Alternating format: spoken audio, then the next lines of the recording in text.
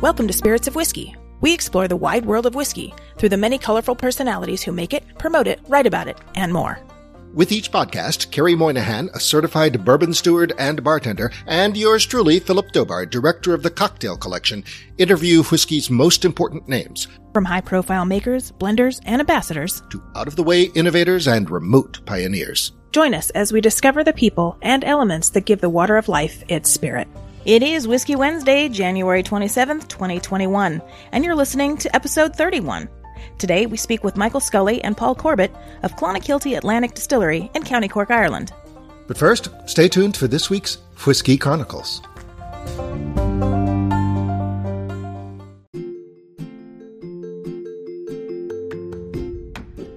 The Center for Culinary Culture, home to the Cocktail Collection, has a YouTube channel, Eats Drinks TV.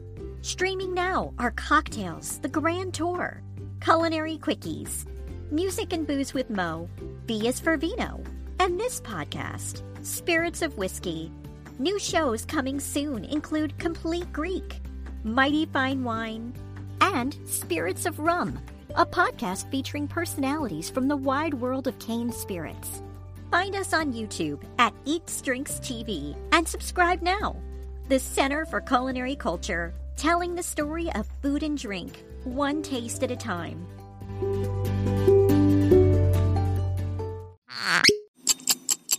With all the political turmoil and inaugural festivities surrounding the new United States presidential administration, we'd like to spotlight something a little more fun-going in the District of Columbia. Rugby. Yes, I said rugby, a sport that is said to have originated at Rugby School in Warwickshire, England in 1823. By 1871, the first international match was played between Scotland and England, with the Scots taking the win 1-0. By the mid-19th century, the sport had been introduced to the United States. Although it's still played in America, its popularity declined in the early 1900s after American-style football began its long and phenomenal rise in popularity. And it didn't really make a comeback in the U.S. until the 1960s and 70s. The United States national team participated in the 1987 Rugby World Cup, and in 2009 the sport received a significant boost when the International Olympic Committee reinstated rugby as a medal sport beginning in 2016, marking a triumphant return to the Summer Olympics after their absence of 92 years. So what does any of this have to do with Washington, D.C.? Well, in 2018, Old Glory D.C., a professional rugby team, officially joined the MLR, or Major League Rugby, making it the first and only professional rugby team in the nation's capital. This year's rugby season starts Saturday, March 20th, 2021, and to kick it off, Old Glory D.C. has partnered with Ireland's Clonakilty Atlantic Distillery, which is producing 2 exclusive expressions of Irish whiskey for the team. First up is a limited edition release finished in ex-rum casks. Each bottle will be individually numbered for collectors and available for purchase in limited locations. In addition, purchasers will have the chance to win a trip for 2 to Ireland. The second expression will be finished in ex-Bordeaux wine casks, and both will be available through the Old Glory website at the start of the season. For more information on this partnership, the Old Glory DC rugby team, and the history of rugby in the U.S. in general, visit our website for today's show notes. Up next, we speak with Michael Scully and Paul Corbett about Clonakilty Irish whiskey. Stay with us.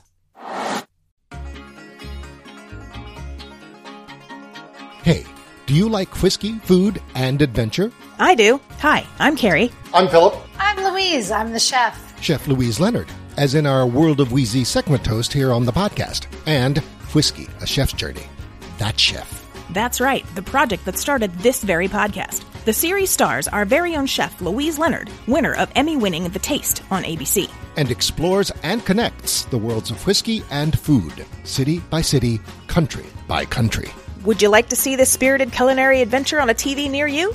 Well, you can, by helping us finish the pilot episode through our crowdfunding campaign. For more information, including behind-the-scenes photos, videos, and incentives, and to make a pledge, visit our website, whiskeyashefsjourney.com. Or search for our campaign, Whiskey, a Chef's Journey, at GoFundMe.com. That's GoFundMe.com now.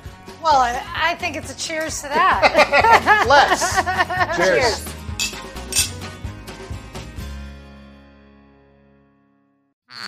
Today on Spirits of Whiskey, we are fortunate to have with us 2 gentlemen from Clonakilty, County Cork, Ireland. Welcome, gentlemen. Hi, good evening. Welcome, Philip. And you two gentlemen are Michael Scully, founder of Clonakilty Distillery, and Mr. Paul Corbett, master distiller, blender, maturer, etc. at Clonakilty Distillery. So good to have you with us. Yes, fantastic to have you guys here. Thank you guys for making the arrangement. I know the time difference is a bit tricky. Gentlemen, County Cork is the direct neighbor to County Kerry, I believe. And Kerry, since you are producer and co-host of this podcast, I thought I'd just give a shout out. Oh, well, thank you. Yes, I am named after County Kerry. It's the Irish in me. My sister got stuck with Kelly, but that's okay. So as we always start out each episode, we like to talk about each person's whiskey journey. So when they were a child, did they think, oh, okay, I'm going to be in whiskey like the family, or I have a dream to be in whiskey, or this just, Or I was a bookkeeper and I decided I'm going to make whiskey. Right. So Michael, we'll start with you. Let's talk about your whiskey journey. Where did it all begin? Yeah, hi, Kerry. Well, the journey started in County Cork. As you say, it is next to County Kerry, and there's some great rivalries between the two counties. Fortunately, I think that County Kerry has been maintaining the upper hand over the past 10 years or thereabouts. But we did manage to beat you guys this year, everybody. So that was good. Fantastic. Yeah, I was born here on the family farm. It's right on the edge of the Atlantic Ocean. I'm the 8th generation successive to work the family farm. We've had it in our family for the past 320 years, and glad to say that we're 9th generation. Wow. So it's a pretty special place. Yeah. And historically, what have you cultivated on that farm? So it's mainly a dairy farm, but we have grown some barley through the ages. Was one of the first people in the area to grow some of the heritage varieties that we are now growing for producing and making whiskey. My father was 90 years old this year. He's still alive and kicking. And he, back in the 1920s, he was in the 1930s. And with his own father, he was involved in growing some heritage barley right on the edge of the coast by the Gallyhead. And Paul is going to be making whiskey with that barley within the next 3 or 4 months. So we're really excited about that project. Wow. So what got you to decide you wanted to make whiskey for a living? From milk to mother's milk. Right. A different kind of spirit, yes. Yeah, as well as dairy farming, I spent a lot of time in other businesses. I really got a little bit tired of traveling, and I wanted to create a business that was a little bit closer to home, would showcase the fabulous soil and the fabulous maritime environment here in the south of Ireland. So I started looking at various different food products, and given my love of whiskey and the fact that it seemed to be a very good business and we could showcase best of our local soil through our whiskey, then I decided to get involved and start a whiskey distillery from scratch, really. That was back in 2015. Took us 4 years before we had it finally built and started this. All right, so it opened in 2019. You started producing product in 2019? Yes. Okay, all right. Okay, Paul Corbett. Yes, let's hear about you. Now, when you were a child, did you have aspirations to be a master blender or a whiskey maker, or how did you get to where you are? Well, when I was growing up, my grandfather would have worked on the maturation side for what was then Cork Distillers, which is now a part of the Irish Distillers family. Okay. Mm-hmm. So there would have always been whiskey about the house, but I guess at that early age, I wasn't thinking of actually drinking it back then. You'd be surprised by some of our interviews. Yeah, so my undergraduate in university was microbiology. And after that, I would have worked in a lot of large multinational pharmaceutical companies as an industrial microbiologist or doing biopharmaceutical fermentations. But I really wasn't finding it very fulfilling or working on a project for about a year to produce about a litre of this drug. If I'm lucky, I'll never actually have to use or see again.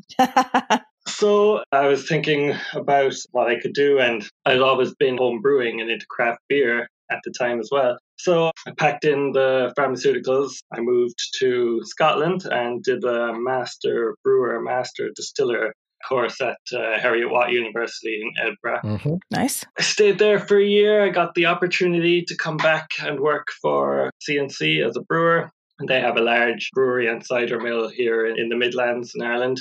Really, whiskey is where I was hoping to wind up. So I applied for the job as the lead distiller at the Teeling Whiskey Company in Dublin. Mm-hmm. Mm-hmm. We recently interviewed Jack and Stephen. Yes, lovely men. Yeah, they hired me and took me on as their lead distiller. I spent roughly about 3 years living there in Dublin, but I really wanted to get back to my native Cork. So when I saw a post that Michael was thinking of opening a distillery, I got in contact with him. We met up. Everything sounded brilliant. So he lured me back to Cork. Well, he didn't have to try really hard. Cork is where I wanted to be.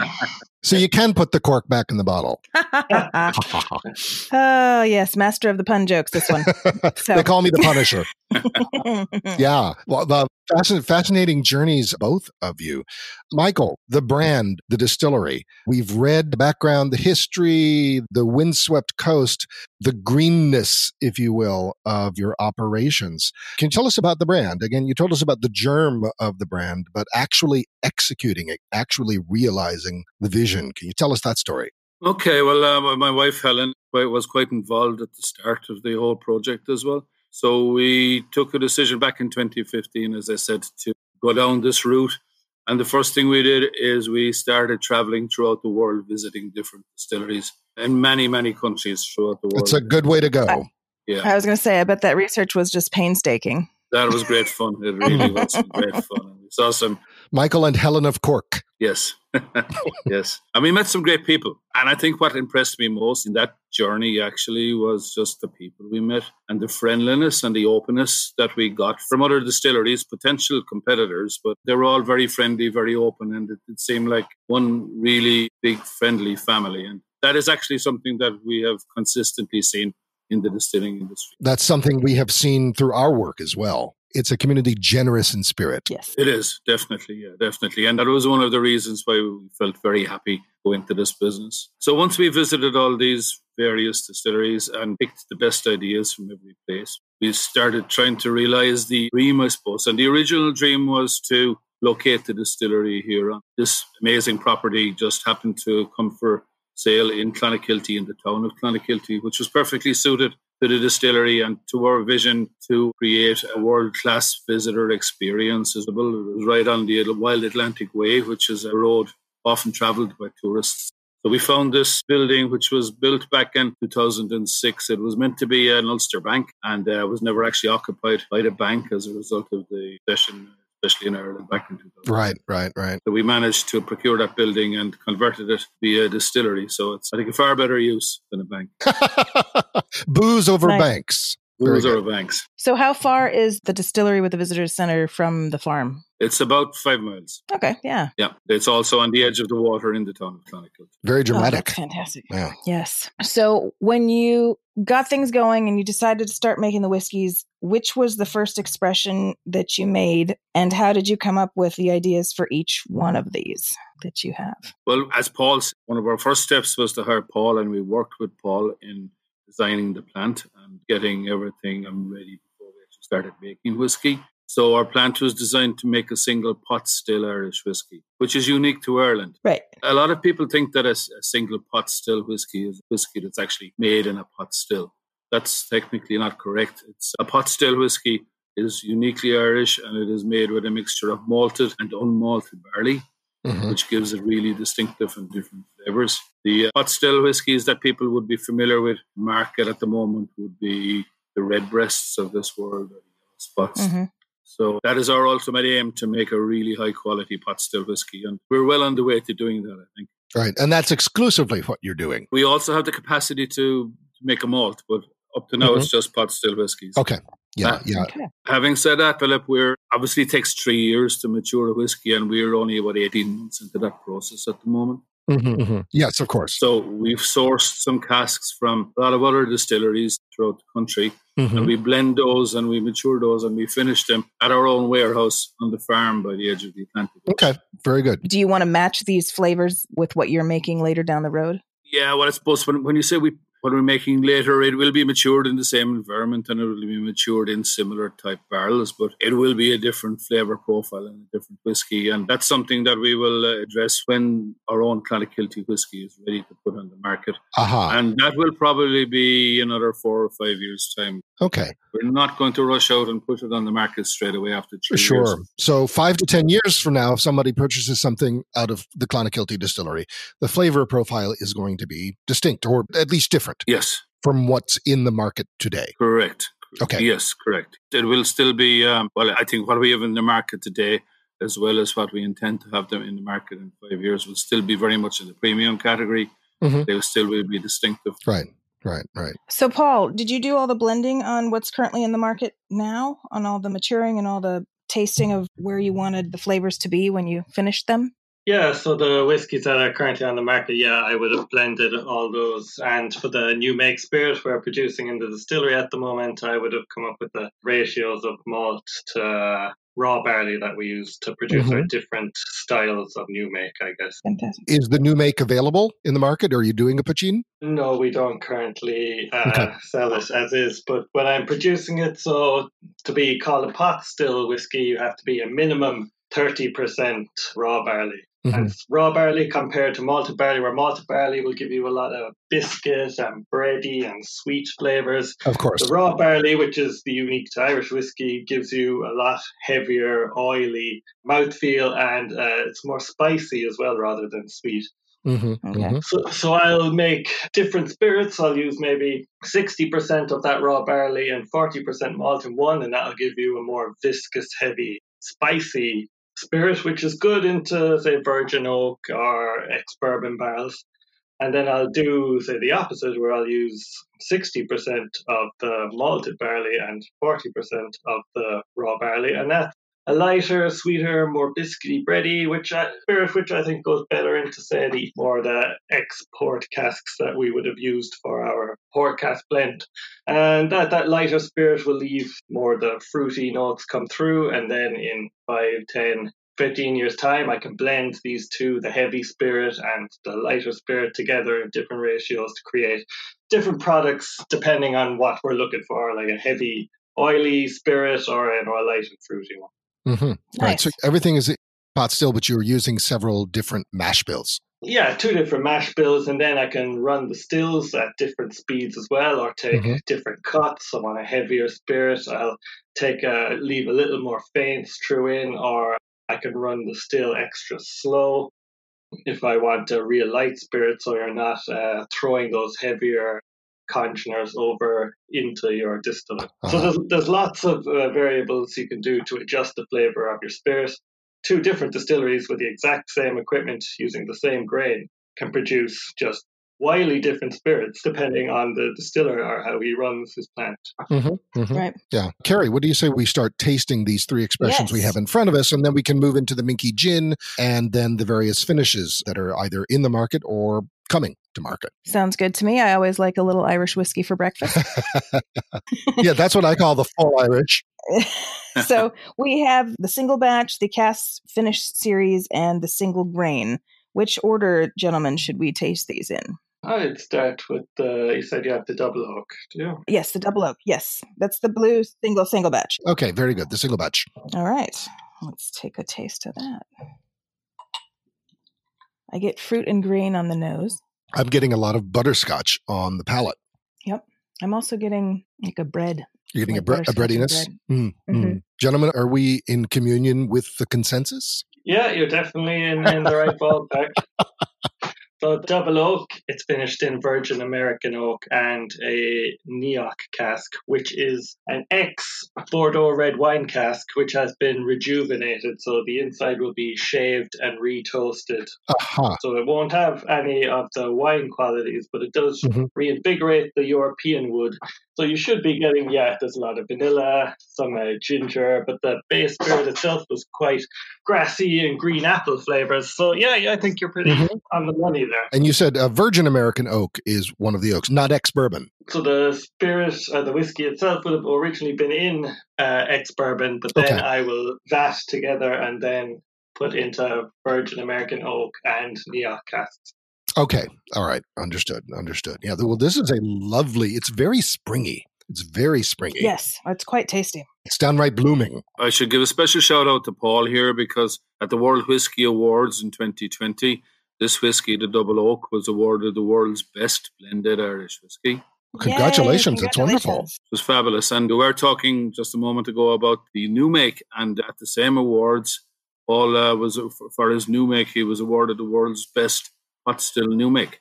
So it was great double for Clonmel. That's fantastic. Since that's not available for sale, I'm assuming that was a competition-only release?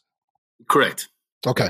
So which order did you make these, or did you start them all at the same time? Double Oak was the first release. And then what about the port cask and the single grain Bordeaux cask? Then, port and then single grain. Mm-hmm. Okay. Okay. Well, I think that means it's time to move on to port then. What's the base for the port? Is it the same juice or a different blend? No, it's the same blend, but then instead of filling into virgin American oak and into Neoc, I put it into first, second, and third fill port cask. Oh, I'm trying to nail down what this scent is on the nose. It's a more... This is so much spicier. Yeah. So much spicier, both on the nose and on the palate than the single batch double oak. Yeah, I definitely taste the oak in this one. And I'm definitely tasting maybe, the port. Maybe that's I was going to say maybe that's the port that I'm smelling. I don't really drink port on a normal basis, so I'm not exactly sure what it smells like, but that must be what it is. Well, all the port casks we use will be European oak, which is a spicier variety of oak compared to your white oak in the US. Mm-hmm. It's just lovely. Yeah, there is not that the single batch double oak is lacking in complexity in any way, but this one crosses the palate, the finish. There's greater complexity on the back of the palate and the finish with the port cask. Yeah, I like it. It's good. All right, let's talk about the Bordeaux cask finish, the single grain. So the single grain, as the name suggests, is 100% grain whiskey. So it'll be a lighter whiskey than the double oak or the port cask, but that allows the finish to come through a lot more. So that was all distilled in 2010, so it's quite old now. So it's 11 years old, and finished in Bordeaux red wine casks. Okay, so this would have matured in ex-bourbon or aged in ex-bourbon, and then you finished it in ex-Bordeaux red? Yes. Okay. Yeah, I can taste that Bordeaux. It's lovely. There's candy on the nose. Absolute candy on the nose. In a good way. Mm-hmm. These three are all excellent. It drinks like candy as well. That is magnificent. So what other whiskey expressions do you guys have out on the market right now? For the US, we've been doing a lot of collaborations with breweries around the country. So I like doing collaborations, or I like doing beer finishes, since the craft beer revolution has been in full swing. There's a lot of really interesting flavors in beer now, flavors that you wouldn't normally get in whiskey. And so I think it's a great opportunity working with these breweries to try and introduce some novel, new, and interesting whiskeys into the market. So tell us about this collaboration with Pelican Brewing in Pacific City, Oregon, Mother of All Storms cask finish Irish whiskey. Yeah, so the Mother of All Storms is a barley wine. I believe it was 14%. So to create a beer of that magnitude, you need to use a real huge amount of grain. So I would say a barley wine is a real showcase of flavor you can get from the grain in a beer, rather than, say, the hop. So I really wanted to try and get the flavors from all those specialty malts that they would use in the beer and introduce it to the distiller's grain that we would use to produce whiskey, and try and get a real showcase of grain, like I said, inside in this whiskey. And there are other finishes as well, both in the market, and I heard tell of a stout cask finish. Yeah, with the New England Brewing Company, they have an imperial stout called Stout Trooper. A whiskey and a stout is my drink of choice if I'm enjoying a night out, so it seemed natural to me to try and combine these two and get the rich chocolatey flavors from the stout into the whiskey. And it worked out fantastic. It actually won double gold at the San Francisco Spirit Awards. Congratulations. Double gold is fantastic. And at San Francisco, no less. Yes. Yeah. Oh, that's wonderful. My hometown. Carrie's hometown. Tell us about Minky Gin. And is that the only non-whiskey spirit you make? Yeah. At the moment, it's the only non-whiskey we make. And are you making the base juice? The base spirit is distilled from whey. Well, maybe Michael can tell you more. Yeah. So from the farm. Yes, we run a dairy farm here, as I said earlier in the program. And the milk from our cows and that of other neighboring farmers is one of the byproducts from that milk is whey. And we get back the whey alcohol, and we use that as a base for our own gin. It's fantastic. Yeah, I've had other milk gins, and I love the consistency of the spirit, the mouthfeel of the spirit. Yeah, and that's on the market now? Yes, it is. It's in the market. It's in 7 or 8 of the U.S. states right now. Okay. All right. Great. We finish it with some of the botanicals we use. We gather from our local seashore here. Mm-hmm. And one of the interesting ones is a botanical called rock samphire, which grows wild on the coast, just above the waterline, about 2 meters above the waterline. So we send a team out in the early summer every year to harvest this rock samphire. Oh, wow. And use that then. As well as that, Paul, with a compound, we distill our different botanicals in season. So the citrus is best in the winter. So we distill our citrus in the winter. Oh, very cool. Ah, okay. Our rock samphire is best in the summer. So then we just blend them together to get maximum freshness when we're just before bottling. Okay. So you're distilling these separately rather than in a carder basket. Is that correct? Yes. It's 4 different distillations I'll do. So Oh, wow. I do a base gin kind of distillation, which is kind of your usual gin botanicals, your juniper, coriander, etc. Then I will do a citrus distillation, which is the lemon, lime, grapefruit, and orange peels. I distill lavender completely on its own. And we distill the rock samphire on its own. Wow. Yeah, so I do this because different flavors come through at different points on the still run. And also, if I'm blending after distillation rather than putting different amount of botanicals into the still, I find you can just get the flavor like much more dialed in than if you were mixing all the botanicals in at once. Right, because then you can choose if you want it to be heavier on lavender or lighter on the lavender and such. Yeah, and as Michael said then, I'll only do citrus in probably February in Ireland and rock samphire just kind of towards the end of the summer. These are when the times that these botanicals are in their freshest. Yeah, I would love the opportunity to taste those distillates all on their own. We did a program here in Los Angeles a couple of years back with gin, and the program featured the individual distillates as a lead up to the end product. And by program, he means a live tasting with a... Yes, a live in person in the before times. Yes. How do those drink on their own?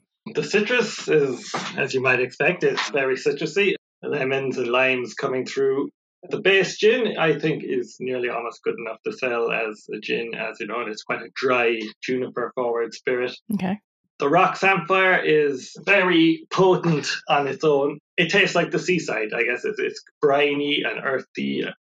I wouldn't recommend drinking it on its own, but when inside a mixture with the other botanicals, it really adds kind of just a salty seaside flavor to the gin. Yeah. There is a distillery just outside Los Angeles in Ventura that has been experimenting with seaweed, a seaweed distillate. They have yet to take it to market. They said it's a real bear to deal with, but they're determined to get there. I would imagine it would be. And I don't know that I'd want to taste that. I've tasted it. I've tasted the beta versions, several of them, and they're all quite good. Okay, good. In our early days when we were developing the flavor for our Minky gin, we did some trial work with seaweed, and it is really, really good. Yeah. I wish those guys the best of luck. Yeah, they said they've yet to reach the point where the ROI justifies the investment, but they're working at it. Interesting. If any of your listeners ever get to Ireland, Philip and Kerry, then we run a gin school here. Part of our visitor experience. So that's great fun. That's a super night. It's So do you get to make your own bottle to take home? Yeah. Oh. Yeah, exactly. Yeah. So we'll educate you on the different botanicals. You get to, we'll give you some trial recipes, or you can get to adjust the recipes in whatever way you like. Then you put your botanicals into a little glass, take it to your own mini still and distill it. Take home your own bottle, give it your own name. It's a so really fun night out. Yeah, that sounds like a great deal of fun. And is your visitor center currently open, or did you have to shut down for COVID? Unfortunately, it's shut down again. Yeah, we just got shut down again, too. I have lots of people working on films and back to TV shows, and everybody's back on lockdown. And so no filming in LA. Hopefully, come next March, come Patrick's Day, we'll be up and running. Looking in the rear view mirror at all of this. That's a good target. Yeah, a fitting target. Let's get that vaccine out to everybody. Yeah. Need to get out of the house. So cocktails. Cocktails. Gentlemen, we never ask what your favorite cocktail is, but we do ask what your favorite category is. Do you have go-tos? Is there something you order more one than the other? And how do you like to see Clonakilty cocktailed to your taste? And also, suppose you're in a bar or restaurant and you're ordering something and Clonakilty is not on the menu. Where do you go? Well, both Paul and myself were discussing this earlier, and actually both of our favorite cocktails are old fashions and whiskey sours, Okay. and sours. Great. So I suppose that's where, so speaking for myself, definitely that is where I will go and what I will do, whether I'm at home making a cocktail for myself with Clonakilty whiskey or Which expression would you use in your old fashioned? I think the double oak actually would be the with the Virgin American oak coming through there. It's that little bit. Yeah. Mm-hmm. Likewise in the sour? And likewise in the sour as well. Okay. Mm-hmm. Mm-hmm. I think port cask will work with the sweeter cocktails. And if you had a fruitier type cocktail, then the same. Okay. So if you're doing an Irish Manhattan, maybe. Yeah, maybe. Yeah. Mm-hmm. Mm-hmm. Paul? Yeah, well, I do prefer the classic bourbon cocktails, like the same as Michael. So I would use the double oak in those because it does have the woody flavors coming through. Mm-hmm. I do sometimes like to take, say, a White Russian, but with whiskey. I do like to do. And if they don't have Clonakilty, I would try that with smoky whiskey, and it might surprise you the flavors you'll get through with that. I could see that. Sure. Yeah. Indeed. I would love to try this Bordeaux finish in an old fashioned where it's not competing with anything else. Because again, it smells and drinks like candy in the best way. Yeah, that might be good. What about gin? What about gin cocktails? Again, my favorite would be a gin sour. So I'd make it the exact same way as I'd make it with a whiskey sour, but I'd substitute the whiskey. Uh-huh. Okay. Paul, what about you? Gin, I usually have my gin just a straight up gin and tonic. Okay. That's where I can get the best. I really like to analyze the gin and taste all the botanicals when I'm drinking gin. So I generally just go straight up gin and tonic. That is a good way of doing it. Indeed. Yeah, sure. Yeah. So what's the next for you guys with your releases? Yes. Do you have anything new coming out, or are we just waiting now for your stuff to mature? And your plan for world domination. We want to hear it. Yes. Well, we have a number of interesting whiskey collaborations, beer collaborations, say brewing with the United States and different breweries. We won't mention who they are quite yet, but there will be 2 or 3 of those. And we've got an interesting one coming out of the Irish market. They're all going to be pretty interesting. We do have a few other expressions that we're working on at the moment and expect to release something new in Q2 of this year. Mm-hmm. Mm-hmm. I'm not saying quite too much about it yet. And we certainly would hope before the end of this year to start releasing some very special releases. We've got some really, really good aged stock in very limited quantities. So we're Fantastic. Very good. Very good. Any spirits that are not whiskey or gin? We are looking at another white spirit at the moment, but we haven't taken a decision yet. Okay. Understood. We do a slow gin. We've just experimented with a slow gin in the market here in Ireland. Yeah, so that's actually really lovely. It's very much a quintessential Irish and UK drink, Christmas type drink. Mm-hmm. And you can drink it as a liqueur, or you can drink it as like hot whiskey, except you put sloes in there, or you can make some fabulous slow cocktails with it. Mm-hmm. Sure. Oh, that's great. So back to world domination. How soon are you guys going to be in California? Yeah, that's an interesting question. My son Sean actually operates in the Pacific Northwest, and he's spearheading our market presence in Oregon. And that's Sean Scully, yes? Sean Scully, yes. So he's doing a great job there, and we're starting to get pretty good recognition there. So ultimately, we'll probably move to Washington State, going north and going south towards California. Mm-hmm. So we are looking at California at the moment. It's on our target list, and certainly I think we will be there in the next 2 to 3 years, maybe in 2021. I wouldn't rule it out, but it's Well, that would be fantastic, because I'd like to be able to go and get this. It's a pretty huge market, California. Yes. We are. We're huge. On behalf of all Americans, we apologize. I apologize for the 3-tier system. Yeah. You have to battle on 51 fronts to get full coverage here. Yes, it's ridiculous. Thanks, Prohibition. Thanks, archaic Prohibition. Once you understand the 3-tier system and you understand how to navigate through it, I think it's... Yes. On the upside, we can give you 330 million prospective customers. Yes, that's good. Very happy, appreciative customers at that. Yes. Well, they're in for a treat. I think we can say that. Yes, for sure. I was in a virtual tasting a few months back, and that's how I discovered you guys. So I tasted the whiskey, and I said, we got to get them on, because it's great. You guys are doing good stuff there. Yes. Thank you. This has been lovely. Thank you very much for coming on the show today. Well, thank you, gentlemen, very much for your time and your work. Yeah, no problem. Thank you so much. We look very forward to what you're going to have in the future. And once you get your first release of your own whiskey juice out, please let us know. We would love to have you back. We're delighted. Thank you, Kerry. Thank you, Philip. Yeah, thanks a lot, guys. World of Wheezy is up next. Stay with us.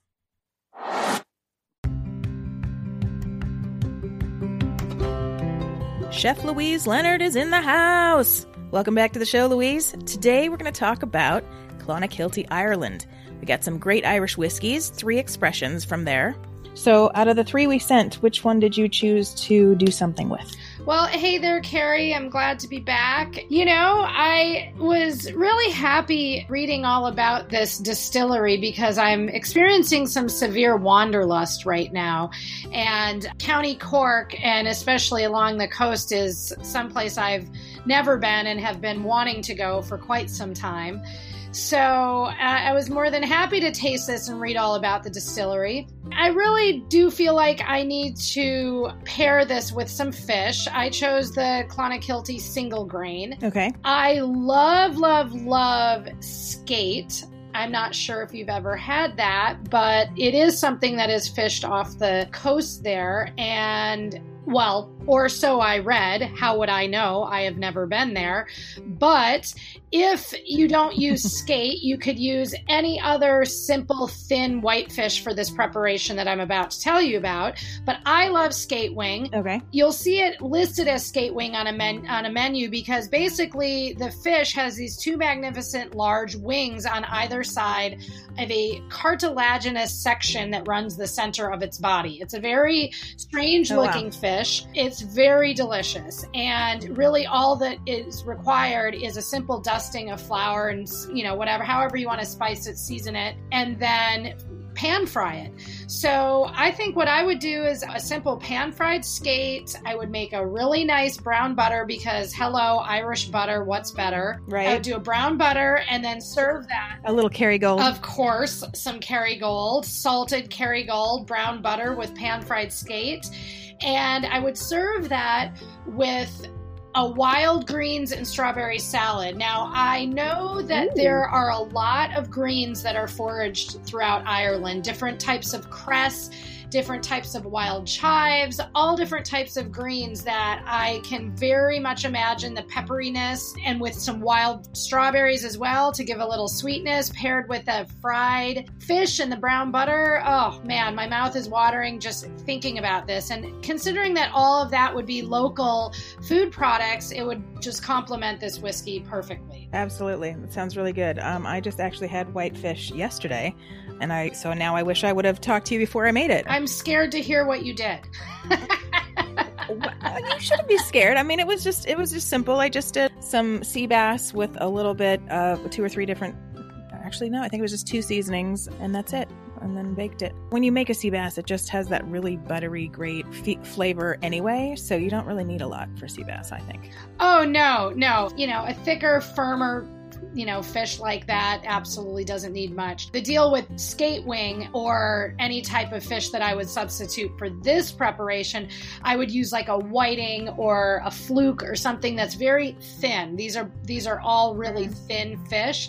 So when you pan fry them, they straight up take like 1 to 2 minutes per side. And they're done. Oh, wow. You really kind of have to do it over high heat. You would use like a neutral oil, a high heat oil, such as like grapeseed.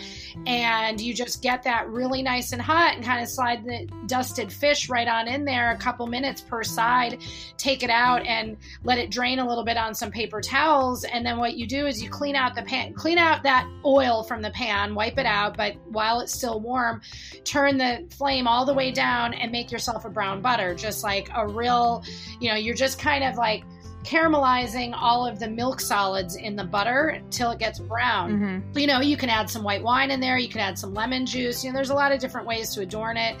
Any type of herbs. Sometimes people put capers, garlic, whatever. But even if all you did was the brown butter and served it with like a nice wild greens or any bitter greens to balance out that fattiness, oh man. That would be great. And also the other thing with like this type of fish is it needs a little help from some fat because there's not much there, So, yeah. But your sea bass sounds delicious.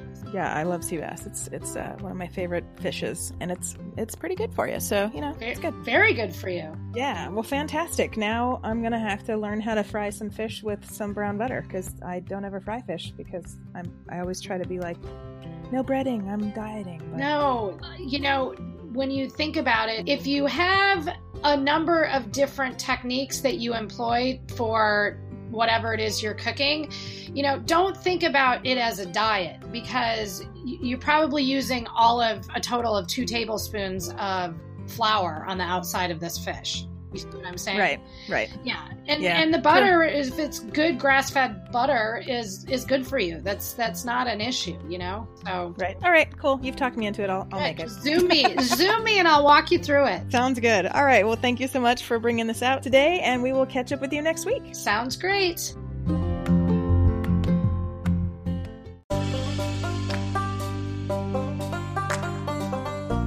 Well, everyone, that does it for today's show. But before we go, we'd like to thank Michael and Paul for generously partnering with us, in addition to Old Glory DC, by offering a sample set of the whiskeys we tasted on today's episode to one of our lucky listeners.